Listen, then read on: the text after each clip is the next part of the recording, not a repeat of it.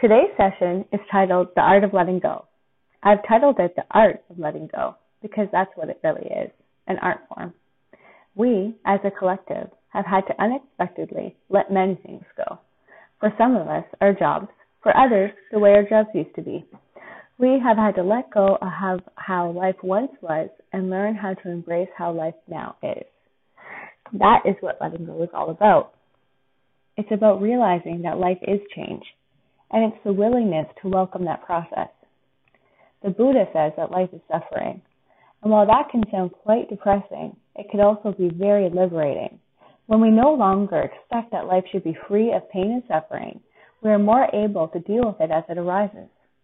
As I write these words right now, my heart is broken from the process of letting go of someone who is very near and dear to my heart, like family, with whom a relationship has come to an end. What this process has taught me, as has all other pain that I have gone through in my life, is that the only way past pain is to travel right through it. True transformation begins when we embrace the pain that we've been running from, when we are able to welcome the pain, like we would welcome joy. When we become friends of the pain, we give it the opportunity to transform into the love that it actually is. There's a quote that I like that says, "Only love is real." When we leave this earth, we won't be leaving with our possessions or our resentments. We will be leaving with the love that we have in our hearts for the people and the moments that we've shared.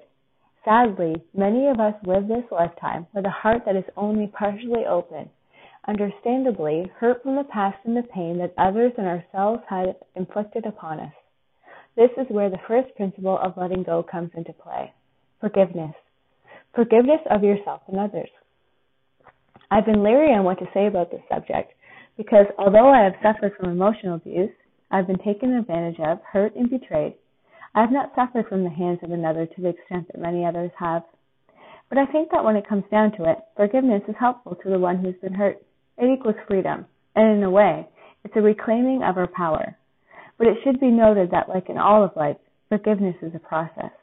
The trees don't lose all their leaves in one day, and it may take a lifetime to forgive someone for something. Maybe it will never get to that point, and that's okay. There's no one right way, or no one right answer. Many paths can lead us to where we want to be, and once we get to where we want to be, there will always be another mountain to climb.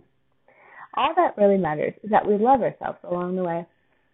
For myself personally, forgiving others hasn't really been the problem. Although I've held on to resentments in the past, forgiving myself has always been the issue. I've done so many things that I would never do again, but that was then and this is now. And once again, like Oprah says, when you know better, you do better. When we realize that we're always learning and growing, we understand that the way we act changes over time. Just as we wouldn't expect a newborn baby to walk, we shouldn't expect ourselves to have acted in a way that is different than how we acted in the past, even if that past was yesterday. I like to place emphasis on self-forgiveness and self-compassion because I really think they are the keys to unlocking our best selves. We can't fully move forward in life if part of us is stuck in what we could have done better. That doesn't mean we get lazy and allow ourselves to have a free-for-all past, acting in whichever way we like. It means we understand that we're only acting the way we knew how at a particular point in time. Forgiving ourselves allows us to bring forward a new chance, a fresh start to become something better from one moment to the next. And even when someone else hasn't had the ability to forgive us yet, we can send them our love, apologize for our wrongdoing, in person or in our hearts, and then have the compassion and understanding to forgive ourselves. When it comes to forgiving others, there's a saying that says, hurt people hurt people. And I like to remind myself of that when anyone is acting in a way that I feel is unjustly towards me. This, of course, is not an excuse to remain in situations that are abusive, because when we stay in an abusive relationship, we're not truly loving ourselves or the other. We are telling them it's okay for them to take their pain out on us, rather than giving them the space and opportunity they need to heal in their own time. But nonetheless, when we are in small interactions or everyday occurrences, maybe even the social media world, when people are acting in a cruel manner, we can remind ourselves that only people who are hurt people, that what they say never actually has anything to do with us. It's only a reflection of their own pain that they carry inside of themselves. Forgiveness equals inner peace. Sure, it may be difficult to forgive another, but it is more difficult and more harmful for ourselves and our well-being to carry around resentment. As Wayne Dyer says, it's not the snake bite that kills us, but the venom that is left in our blood long after the snake has gone. I find that when I'm able to forgive, there's a space of peace and freedom that opens up inside of me. Since we are all connected, whatever resentment I hold towards another actually negatively impacts myself. If I have the courage and maybe even the audacity to say, you know what, I'm going to take the high road, be the bigger person, and understand that the person who has acted in a manner in which I would never act is only acting the way they know how. Maybe I have even acted in that sort of way before in my past. Maybe not. But either way, by being the bigger person and forgiving that person, I not only free them, but I free myself. Principle number 2 of letting go is surrendering. I love the word surrender, and in my heart, it means surrendering to what is, letting go of trying to control things that I have absolutely no control over. When I picture the word surrender, I picture a tight fist that slowly opens up, allowing whatever that's in its grasp to be set free. When we are tight-fisted, we're clinging and clenching onto something, wanting it to be some way that it's not. We are attempting to control what is actually out of our control. We can spend our entire lives wanting someone or something to be a certain way, other than the way they are now, never opening our grasp and allowing life to be what it is, thus actually receiving what it has to offer. For some of us who have not had a so easy life,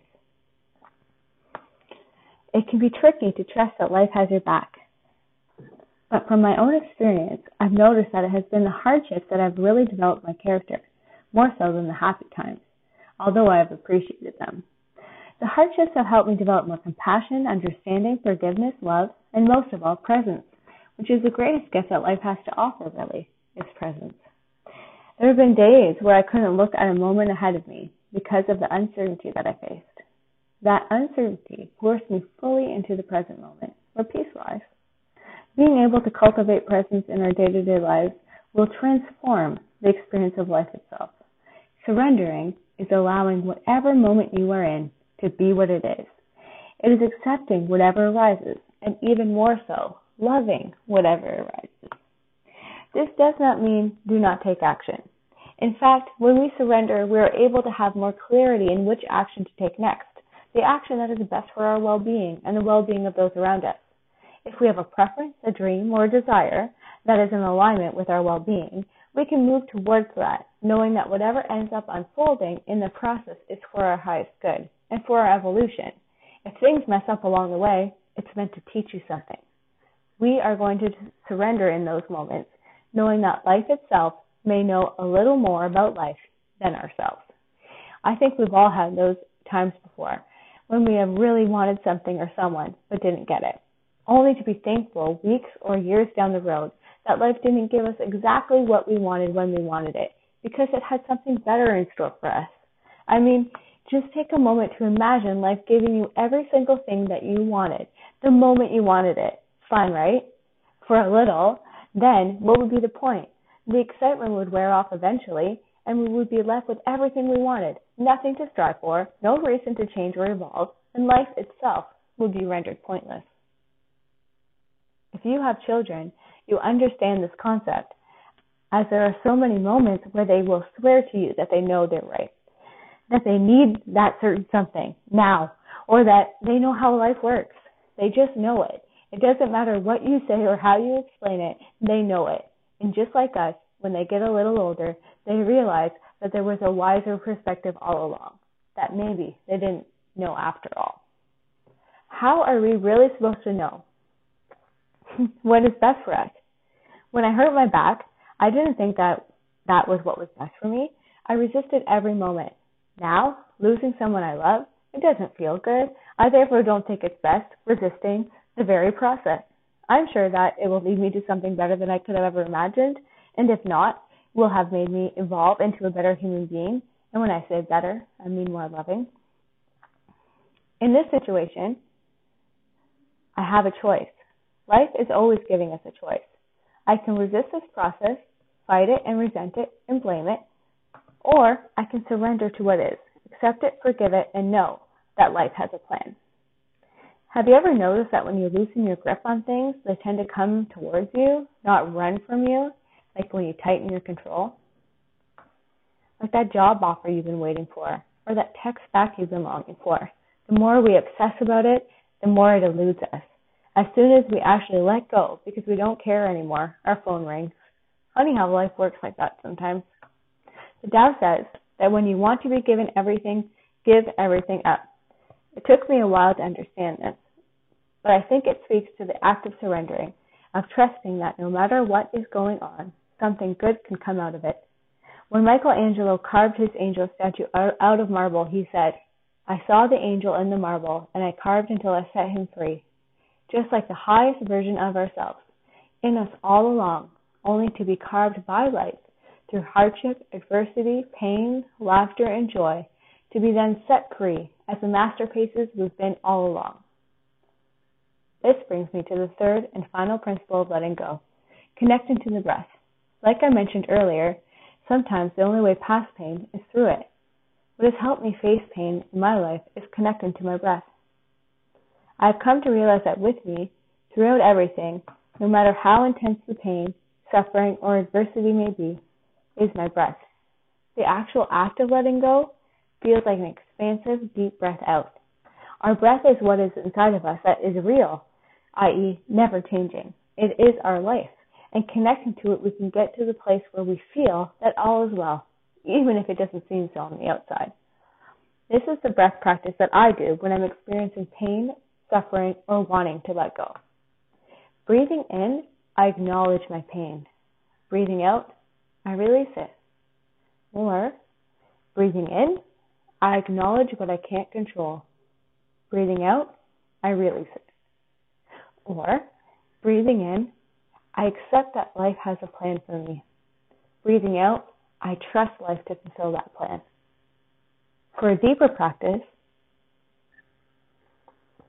we can bring to mind something that we've been holding on to, whether it be a relationship, a resentment, something that someone has said to us or about us, a belief that we've had about ourselves that we know is harming our well-being.